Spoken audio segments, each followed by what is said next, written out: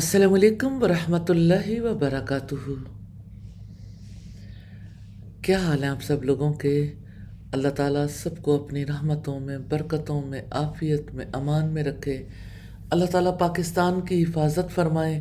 اللہ تعالیٰ ان برے حالات سے اور اندرونی خلفشار سے پاکستان کو اور اہل پاکستان کو اور اہل اسلام کو بچا لے، آمین ثم آمین۔ نحمدہ ونصلی علی رسولہ الکریم، اما بعد فاعوذ باللہ من الشیطان الرجیم، بسم اللہ الرحمن الرحیم۔ رب اشرح لی صدری ویسر لی امری واحلل عقدۃ من لسانی یفقہوا قولی۔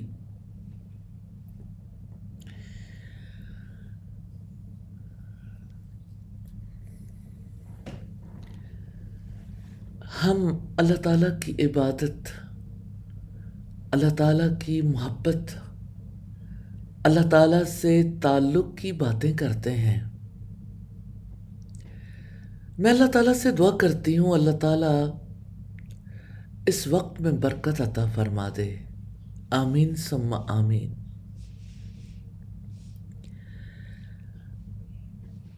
میں آپ کو تاریخ کے اوراق الٹ کر اس دور میں لے جانا چاہتی ہوں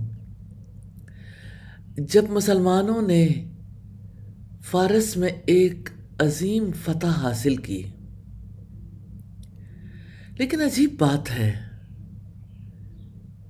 کہ مسلمانوں کی عظیم فتح کو یاد کر کے سیدنا انس بن مالک رو پڑتے تھے۔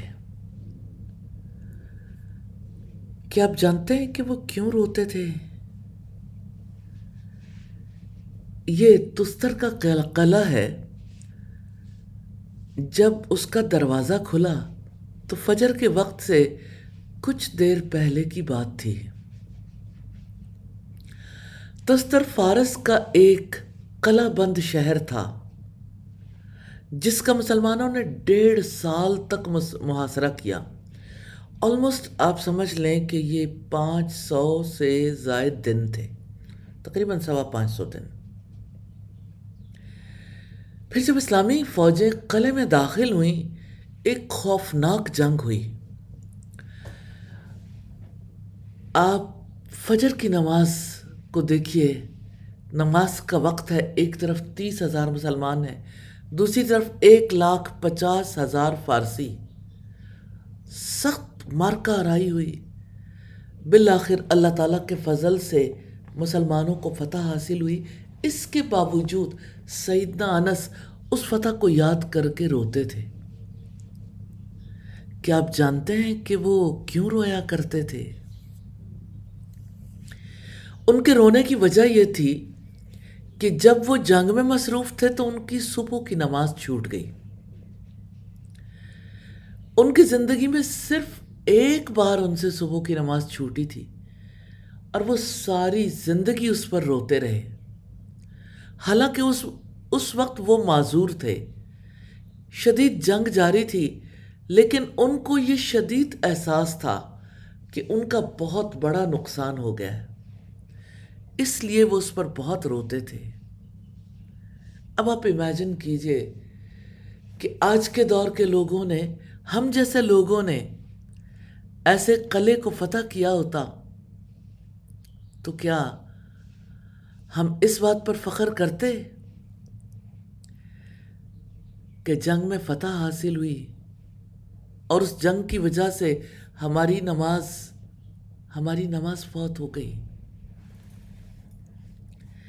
سیدنا انس کہتے تھے تستر کی کیا حیثیت ہے، میں نے صبح کی نماز ضائع کر دی۔ اگر مجھے اس نماز کے بدلے پوری دنیا میں مل جائے تو میں اسے پسند نہیں کروں گا۔ یہ فجر کا وقت ہے، فجر کی نماز ہے۔ آخر اس نماز میں وہ کون سی لذت ہے جس کی وجہ سے سیدنا انس اس کو کھو دینے پر روتے تھے؟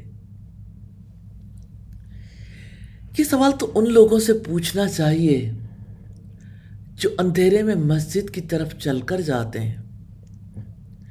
یہ سوال تو ان خواتین سے پوچھنا چاہیے جو سورج نکلنے سے پہلے بیدار ہوتی ہیں، حالانکہ گھر خاموش ہوتے ہیں، در و دیوار خاموش ہوتے ہیں اور سارے انسان سو رہے ہوتے ہیں۔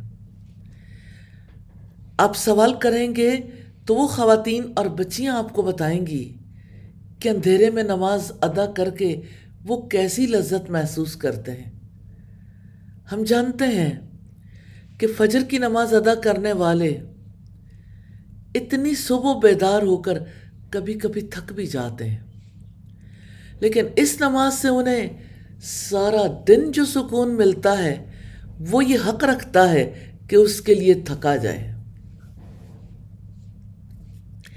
کیا آپ نے دیکھا کسی کھلاڑی کو وہ بال کے پیچھے کیسے دوڑتا ہے اور تھک جاتا ہے، اس کے جسم سے پسینے کی بو آنے لگتی ہے، کبھی زخمی بھی ہو جاتا ہے، لیکن پھر بھی وہ تیز بھاگتا رہتا۔ جانتے ہیں کیوں؟ کھیلنے کے لیے۔ آخر کیوں وہ اتنی محنت کرتا ہے؟ کیونکہ وہ اس کھیل سے خوش ہوتا ہے، اور یہ خوشی اسے تھکاوٹ تو سرے سے ہی بھلا دیتی ہے۔ وہ تھکاوٹ کے بارے میں تو سوچتا بھی نہیں۔ یہی بات تو ہے جو فجر کی نماز پر بھی لاگو ہوتی ہے، بلکہ فجر کی نماز کا معاملہ تو یہ ہے کہ تھکاوٹ بہت کم اور لذت بہت زیادہ ہے۔ کیسا عظیم موقع ہے جب ایک بندہ اپنے رب سے کہتا ہے کہ اے میرے رب، یہ تھکاوٹ تیرے لیے ہے تو مجھے کوئی نقصان نہیں پہنچائے گی۔ اگر یہ تجھے راضی کرے گی تو یہ مجھے بھی راضی کر لے گی انشاءاللہ۔ اگر یہ تھکن تیرے لیے ہے یا اللہ تو پھر سب کچھ آسان ہے، اور میرے لیے زندگی میں سب سے قیمتی، سب سے زیادہ اہم یہ ہے کہ آپ مجھ سے محبت کریں۔ اگر آپ مجھ سے میری نماز قبول کر لیں تو یہ مجھے کافی ہے۔ کیا ہم عبادت کے بارے میں اس طرح سوچتے ہیں؟ کہیں ایسا تو نہیں کہ ہم میں سے کوئی انتظار کرتا ہو کہ ہم تشہد کے آخری مرحلے پر پہنچیں، پھر سلام پھیر دیں تاکہ پھر دوبارہ نیند پوری کر سکیں؟ کیا ایسا تو نہیں ہے کہ آپ کے ذہن میں یہ خیال آتا ہو کہ جیسے ہی سلام پھیریں فوراً بستر پر چلے جائیں؟ اگر کوئی نماز کے بارے میں یہ سوچتا ہو، وہ نماز سے لذت کیسے لے گا؟ اور فجر کی نماز پڑھنے والے کے ساتھ تو بڑے عجیب و غریب واقعات پیش آتے ہیں۔ اگر اسے یہ پتہ چل جائے کہ وہ نماز کے لیے جب نکلتا ہے اس کے لیے یہ سب سے بڑی دولت ہوتی ہے، سب سے قیمتی کام ہے، تو وہ نماز کے لیے سیرین کے بل گھسٹ کر بھی ضرور جائے گا۔ امام بخاری نے سیدنا ابو ہریرہ سے روایت کی ہے، اللہ کے رسول صلی اللہ علیہ وسلم نے فرمایا، وَلَوْ عَلِمُوا مَا فِي الْعَتَمَةِ وَالصُّبْحِ لَأَتَوْهُمَا وَلَوْ حَبْوًا۔ اگر لوگ اس ثواب کو جان لیں جو عشاء اور فجر میں ہے تو وہ ان دونوں نمازوں میں ضرور آئیں گے، اگرچہ سیرین کے بل گھسٹ کر آنا پڑے۔ یہ نسائی کی 672 نمبر روایت ہے۔ لیکن اگر کوئی فجر کی نماز ادا نہ کر سکے تو اس کا کیا نقصان ہوگا؟ پہلی چیز جو آپ فجر کی نماز نہ پڑھ کر کھو دیں گے وہ رات ہے۔ لیکن رات کا فجر کی نماز کے ساتھ کیا تعلق ہے؟ سیدنا عثمان بن عفان کی روایت کردہ حدیث ہے، سنیے گا، رسول اللہ صلی اللہ علیہ وسلم نے فرمایا، من صلی العشاء فی جماعت فکأنما قام نصف اللیل ومن صلی الصبح فی جماعت فکأنما صلی اللیل کلہ۔ جس نے عشاء کی نماز جماعت سے پڑھی تو گویا آدھی رات تک نفل پڑھتا رہا، یعنی وہ ایسا ثواب پائے گا۔ اور جس نے صبح کی نماز با جماعت پڑھی وہ گویا ساری رات نماز پڑھتا رہا، یعنی ساری رات بستر پر سو کر گزاری ہے اور آپ صرف فجر کی 2 رکعتیں ادا کر لیں، اس سے مراد 2 رکعتیں فرض کی ہیں، تو آپ کو ساری رات جاگنے اور قیام کرنے کا ثواب ملے گا۔ کیا فجر کی نماز کے بارے میں یہ بشارت، یہ خوشخبری آپ کو خوش نہیں کرتی؟ سچی بات یہ ہے کہ ایسی نماز کا ضائع ہو جانا بہت بڑا خسارہ ہے۔ اور دوسری چیز جس سے ہم ڈرتے ہیں، ہمیں قیامت کے دن روشنی کے کھو جانے کا اندیشہ ہے، کیونکہ جب قیامت کا دن شروع ہو جائے گا تو مخلوق عظیم اندھیرے میں دوبارہ زندہ کی جائے گی، ہر طرف اندھیرا ہی اندھیرا ہوگا۔ اس اندھیرے میں اگر کوئی اپنا ہاتھ باہر نکالے تو قریب ہوگا کہ وہ اسے دیکھ نہ سکے۔ اس تاریک اور مشکل دن میں اللہ تعالیٰ مخصوص لوگوں کو نور عطا فرمائے گا۔ میں چاہتی ہوں کہ ہم فجر کے بارے میں رسول اللہ کی دی گئی خوشخبریوں کو دیکھیں۔ یہ خبر، یہ خوشخبری فجر کی نماز ادا کرنے والوں کے لیے ہے۔ رسول اللہ صلی اللہ علیہ وسلم نے فرمایا، بشر المشائین فی الظلم الی المساجد بالنور التام یوم القیامہ۔ اندھیری راتوں میں مسجدوں کی طرف چل کر جانے والوں کو قیامت کے دن پوری روشنی کی خوشخبری دے دو۔ اللہ اکبر، اللہ اکبر۔ کون ہے جسے قیامت کے دن پورا نور نہیں چاہیے؟ اندھیری راتوں میں مسجدوں کی طرف چل کر جانے والوں کے لیے پورے نور کی خوشخبری ہے۔ اور جو فجر کی نماز ادا نہیں کرتا اس کا بہت بڑا نقصان ہے۔ جانتے ہیں یہ کیا نقصان ہے؟ اللہ تعالیٰ کی حفاظت کھو جانے کا نقصان۔ نبی صلی اللہ علیہ وسلم نے فرمایا، من صلی الصبح فہو فی ذمۃ اللہ فلا یطلبنکم اللہ من ذمتہ بشیء فیدرکہ فیکبہ فی نار جہنم۔ جس شخص نے صبح کی نماز پڑھی وہ اللہ تعالیٰ کی ذمہ داری میں ہے۔ ایسا نہ ہو کہ ایسے شخص کو کسی طرح کا نقصان پہنچانے کی بنا پر اللہ تعالیٰ آپ میں سے کسی شخص سے اپنے ذمے کے بارے میں کسی چیز کا مطالبہ کرے، پھر وہ اسے پکڑ لے، پھر اسے اوندھے منہ جہنم میں ڈال دے۔ استغفر اللہ۔ ہم اللہ تعالیٰ سے عافیت کا سوال کرتے ہیں۔ غور کیجئے گا، فی ذمۃ اللہ کے بارے میں، اللہ تعالیٰ کے ذمے میں، یعنی اللہ تعالیٰ کی حفاظت میں۔ ایک بار ایسا ہوا کہ حجاج نے سالم بن عبداللہ کو ایک آدمی کو قتل کرنے کا حکم دیا۔ سالم نے اس آدمی سے کہا، کیا تم نے صبح کی نماز پڑھی تھی؟ آدمی نے کہا ہاں۔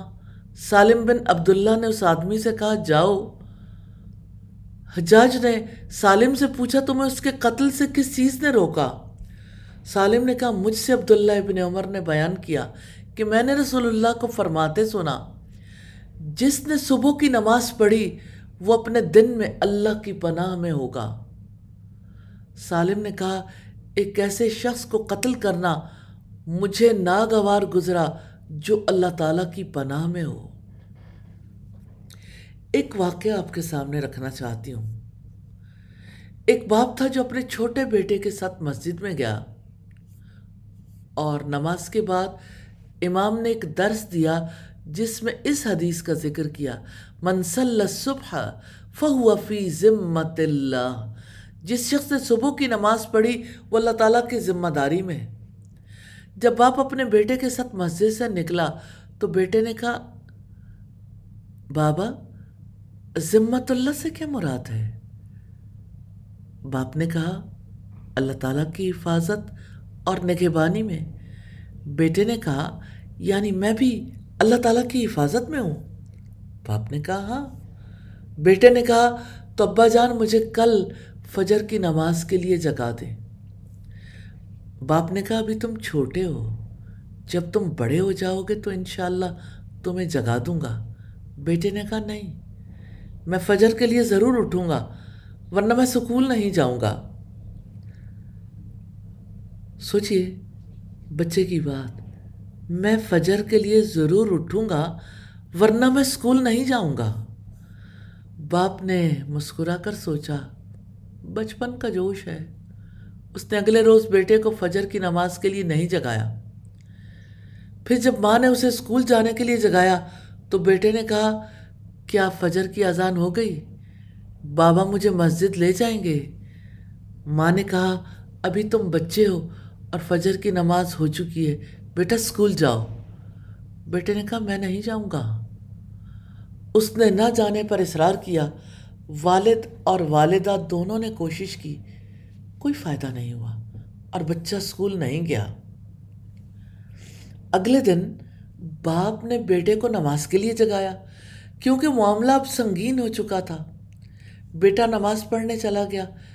اس کے بعد وہ اسکول جانے پر راضی ہو گیا، لیکن مسئلہ یہ تھا کہ غیر حاضر ہونے کی وجہ سے اس نے ہوم ورک نہیں کیا تھا۔ ٹیچر نے اسٹوڈنٹ سے کہا، جس نے اسائنمنٹ نہیں کی وہ کھڑا ہو جائے۔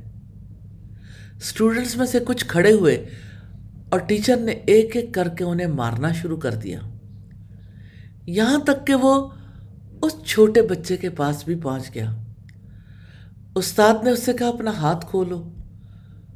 چھوٹے بچے نے کہا، آپ مجھے ہرگز نہیں مار سکیں گے۔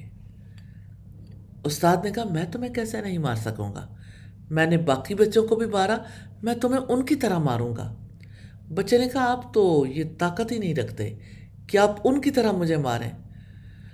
استاد غصے میں آ گیا اور بولا، مجھے آپ کو مارنے سے کیا چیز روکتی ہے؟ چھوٹے بچے نے کہا، کیونکہ میں نے فجر کی نماز پڑھی ہے اور رسول اللہ صلی اللہ علیہ وسلم نے فرمایا، جس نے فجر کی نماز پڑھی وہ اللہ تعالیٰ کی حفاظت میں ہے، اس لیے میں اللہ کی حفاظت میں ہوں۔ استاد مسکرائے اور کہا، ٹھیک ہے، میں تمہیں نہیں ماروں گا۔ آپ نے دیکھا بچے پر حدیث نبوی کا کتنا گہرا اثر ہوا۔ یقیناً ہم بچے کے اسکول نہ جانے اور ہوم ورک نہ کرنے کے رویے کی حمایت نہیں کرتے، لیکن دوسرے نقطہ نظر سے دیکھیے، آپ نے بچے کی معصومیت دیکھی؟ اس معصومیت نے حدیث رسول کا کتنا اثر لیا۔ وہ حدیث جو نبی صلی اللہ علیہ وسلم نے اپنی خواہش سے بیان نہیں کی، آپ تو وہی کچھ کہتے تھے جو آپ پر وحی کی جاتی تھی۔ کیا ہم اس بچے سے زیادہ اس بات کا حق نہیں رکھتے کہ ہم حدیث پر ایسا یقین کریں؟ اللہ کی قسم، ہمارا حق زیادہ ہے۔ ایسا کیوں ہوتا ہے کہ مومن جب کبھی مسجد جانے کے لیے گھر سے باہر نکلتا ہے تو شاذ و نادر ہی کسی کو باہر دیکھتا ہے؟ اس وقت تنہائی محسوس ہوتی ہے، پھر 1-2 گھنٹے کے بعد سڑکیں کھچا کھچ بھر جاتی ہیں۔ ایسا کیوں ہوتا ہے؟ اسکولز، کالجز، یونیورسٹیز اور بزنس کے لیے جانے والوں کا رش ہر طرف نظر آتا ہے۔ مسلم سوسائٹی کے ساتھ یہ کیا ہو گیا؟ ہماری نسلیں نماز سے دور کیوں ہو گئیں؟ ہماری مسجدیں ویران کیوں ہو گئیں؟ ہماری صبح بے برکت کیوں ہو گئیں؟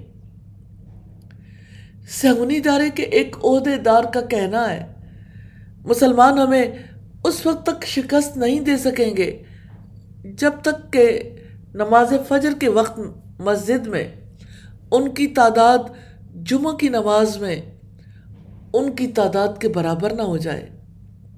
کیا آپ جانتے ہیں جب صلاح الدین ایوبی نے انہیں شکست دی تھی تو اس سے پہلے صلاح الدین ایوبی کیا کرتے تھے؟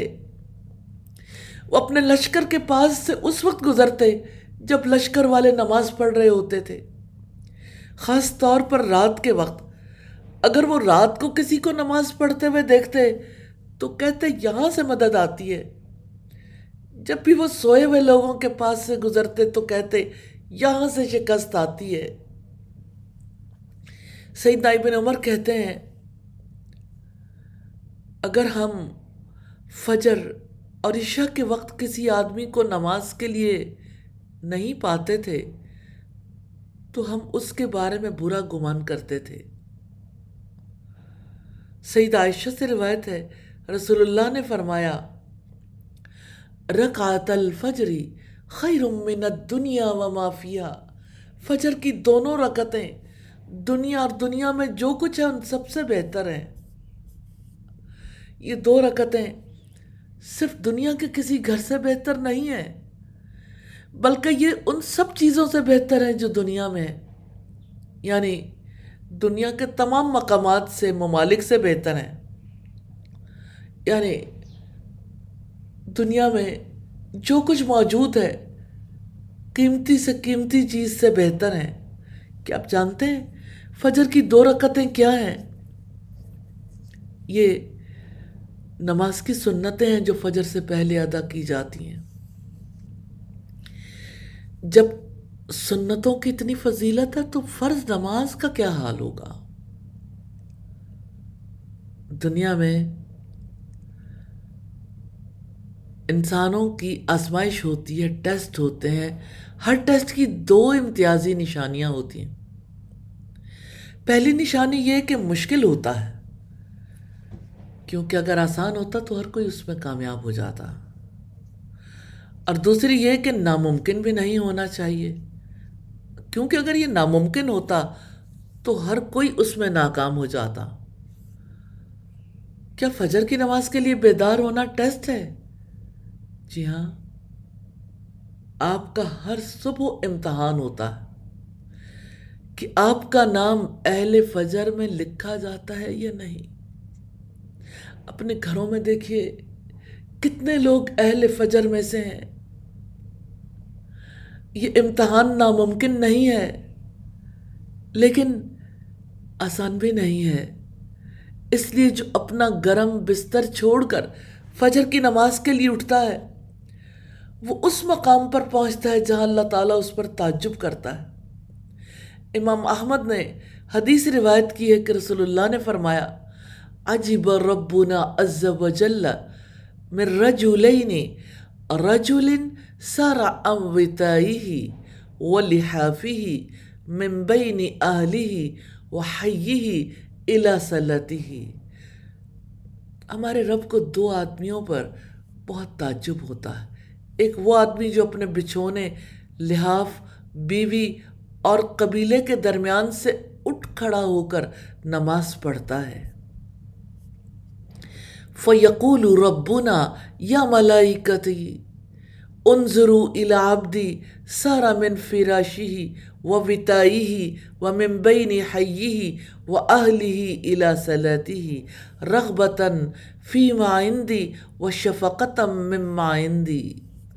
اللہ تعالیٰ فرماتے ہیں اے میرے فرشتوں، میرے اس بندے کی طرف دیکھو، وہ نماز کے لیے اپنے بستر، بچھونے، قبیلے اور بیوی کے پاس سے کھڑا ہو گیا، اس چیز کی رغبت کے لیے جو میرے پاس ہے اور اس چیز سے ڈرتے ہوئے جو میرے پاس ہے۔ اور دوسرا وہ آدمی کہ جس نے اللہ کے راستے میں جہاد کیا ہو، ہوا یوں کہ اس کا لشکر شکست کھا گیا، لیکن جب اسے یہ معلوم ہوا بھاگ جانے میں کتنا گناہ ہے اور دشمن کی طرف لوٹ جانے میں کتنا ثواب ہے تو وہ دشمن کی طرف پلٹ گیا، یہاں تک کہ اس کا خون بہا دیا گیا۔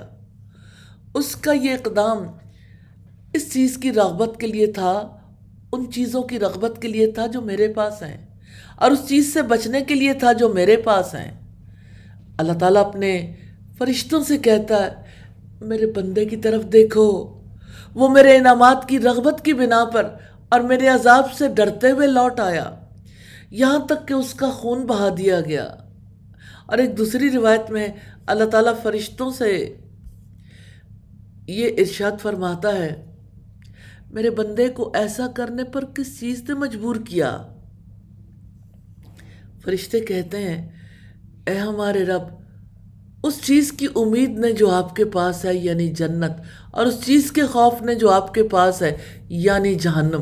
اللہ تعالیٰ فرماتا ہے یقیناً میں نے اسے وہ چیز دے دی جس کی اسے امید ہے، اور اسے اس سے امان دے دی جس کا اسے خوف ہے۔ ہمیں اس سے زیادہ کیا چاہیے؟ ٹھیک ہے، اگر کوئی سوچتا ہے کہ میں کیسے جاگوں، تو میں آپ کو یہ نہیں بتاؤں گی کہ جلدی سو جائیں، الارم لگائیں، رات کو بھاری کھانا مت کھائیں۔ یہ باتیں تو کسی سے بھی پوشیدہ نہیں ہیں۔ میں تو آپ سے یہ کہوں گی، یہ بات یقینی ہے کہ جو کوئی دل سے فجر کے لیے بیدار ہونے کا ارادہ کرتا ہے،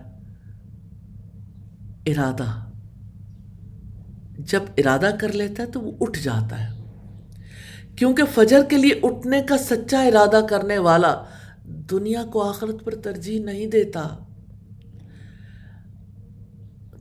اگر ہم میں سے کسی کی صبح کے وقت کی فلائٹ ہو تو وہ ہم سے مس کیوں نہیں ہوتی؟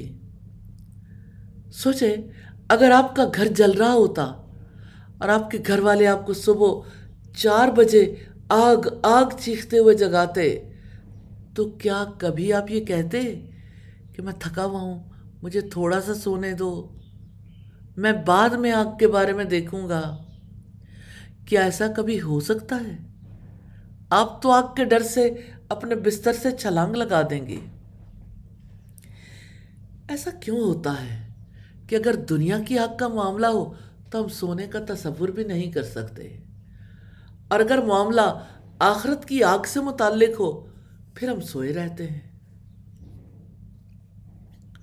کیا اللہ تعالیٰ نے نہیں فرمایا قُلْ نَارُ جَهَنَّمَ أَشَدُّ حَرًّا لَوْ كَانُوا يَفْقَهُونَ؟ آپ کہہ دیں جہنم کی آگ گرمی میں اس سے کہیں زیادہ سخت ہے، کاش وہ سمجھتے ہوتے۔ اللہ تعالیٰ سے امید ہے انشاءاللہ ہم اپنے آپ کو بدلیں گے، فجر کی نماز ادا کریں گے، تاکہ اللہ تعالیٰ ہمارے لیے ساری رات قیام کا ثواب لکھ دیں، اور تاکہ ہم اللہ تعالیٰ کی حفاظت میں رہیں، اور تاکہ اللہ تعالیٰ ہمیں قیامت کے دن مکمل نور عطا فرمائے۔ آمین ثم آمین۔ انشاءاللہ زندگی رہی تو ہم نماز سے لطف انداز ہونے کا کوئی اور راز دیکھیں گے آئندہ انشاءاللہ تعالی۔ آپ میں سے کوئی شیئر کرنا چاہتا ہو، کوئی بات کہنا چاہتا ہو؟ جی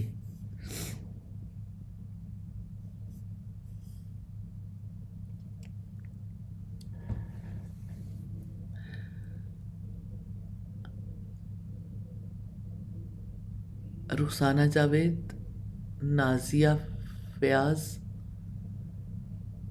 السلام علیکم ورحمۃ اللہ وبرکاتہ میڈم۔ وعلیکم السلام ورحمۃ اللہ وبرکاتہ۔ اللہ تعالیٰ آپ پر اپنی رحمت نازل فرمائے، اللہ تعالیٰ پر آپ کو ایمان اور صحت کی زندگی عطا فرمائے آپ کی۔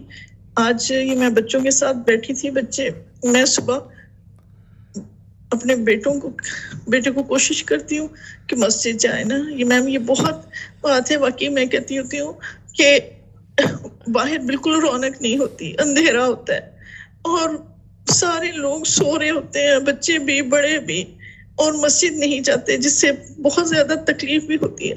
مگر آپ جس طرح آج آپ نے موٹیویشن دلائی ہے، جس طرح آپ نے اس طریقے سے سکھایا، ٹھیک ہے میں بھی ان کو بتاتی ہوں کرتی ہوں، مگر وہ اثر وہ اتنا نہیں ہوتا، مگر یہ بات ضرور میں ان سے کہتی ہوں کہ دیکھیں بیٹا دنیا کے لیے بھی تو اٹھتے ہیں نا, تو مسجد نہیں جائیں گے تو مسجد گھر میں نماز نہیں ہے آپ لوگوں کی. تو آج جس طریقے سے آپ نے بتایا ہے اور آپ نے جس طرح بتایا کہ مسجدیں بالکل خالی ہوتی ہیں اور اس پہ بہت زیادہ تکلیف ہوتی ہے. جیسے ہی صبح ہوتی ہے تو دیکھیں اسکول کالجز کے لیے اتنی رونق ہو جاتی ہے سڑکوں پہ کہ بے انتہا, اور مسجد کے لیے جاتے ہوئے بالکل سناٹا ہوتا ہے. اور بچے یہ چیز دیکھتے ہیں تو میں اس کو یہ کہتی ہوتی ہوں کہ بیٹا دیکھیے اس کا آپ کو دیکھے گا کوئی نوجوان, کوئی بچہ یا کوئی بھی دیکھے گا تو آپ کی دیکھا دیکھی وہ بھی مسجد جائے گا. تو اس طریقے سے آپ نے جس طریقے سے موٹیویشن آج دلائی ہے, جس طرح آپ نے یہ حدیث سنائی ہے اور یہ فارس کا واقعہ حضرت انس رضی اللہ تعالیٰ عنہ کا سنایا ہے, تو اس سے بہت زیادہ موٹیویشن ملی ہے. اللہ تعالیٰ آپ پر رحمت نازل فرمائے. الحمدللہ رب العالمین. غزال آصف, گلناز شاکر, مزمل بٹ, نازیہ. السلام علیکم ورحمۃ اللہ وبرکاتہ. وعلیکم السلام ورحمۃ اللہ وبرکاتہ. استاذہ جی, میں نے آپ سے پوچھنا تھا کہ جب ہم نماز پڑھتے ہیں تو اکثر ایسے ہوتا ہے کہ نماز پڑھ رہے ہوتے ہیں لیکن ہمارا دھیان جو ہے نا وہ نماز میں نہیں ہوتا, تو ہم بہت زیادہ ادھر کی سوچیں جو سارے دن میں سوچیں نہیں بھی آتی وہ بھی نماز کے ٹائم پہ.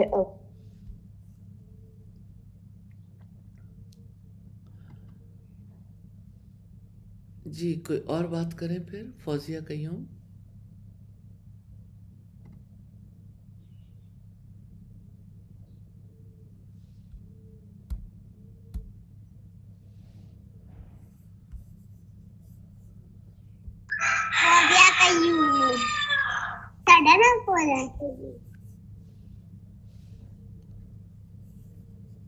السلام علیکم.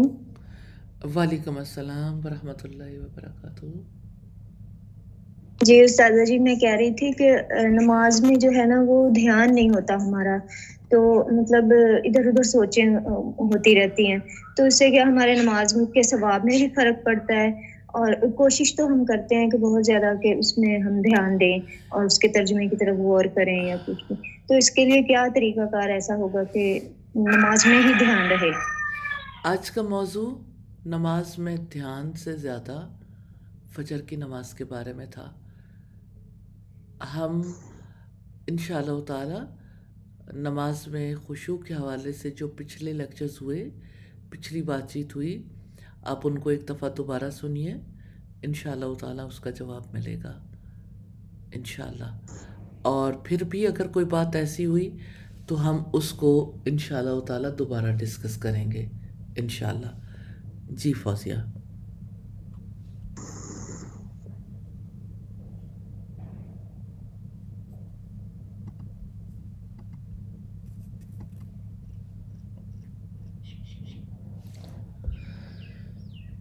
جی زوم سے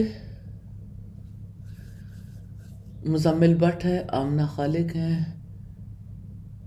جی پلیز ان کے مائک ان میوٹ کر دیں. منیبہ, سعدیہ نثار ہیں, رافعہ تحسین ہے. جی رفیہ آپ بات کیجیے.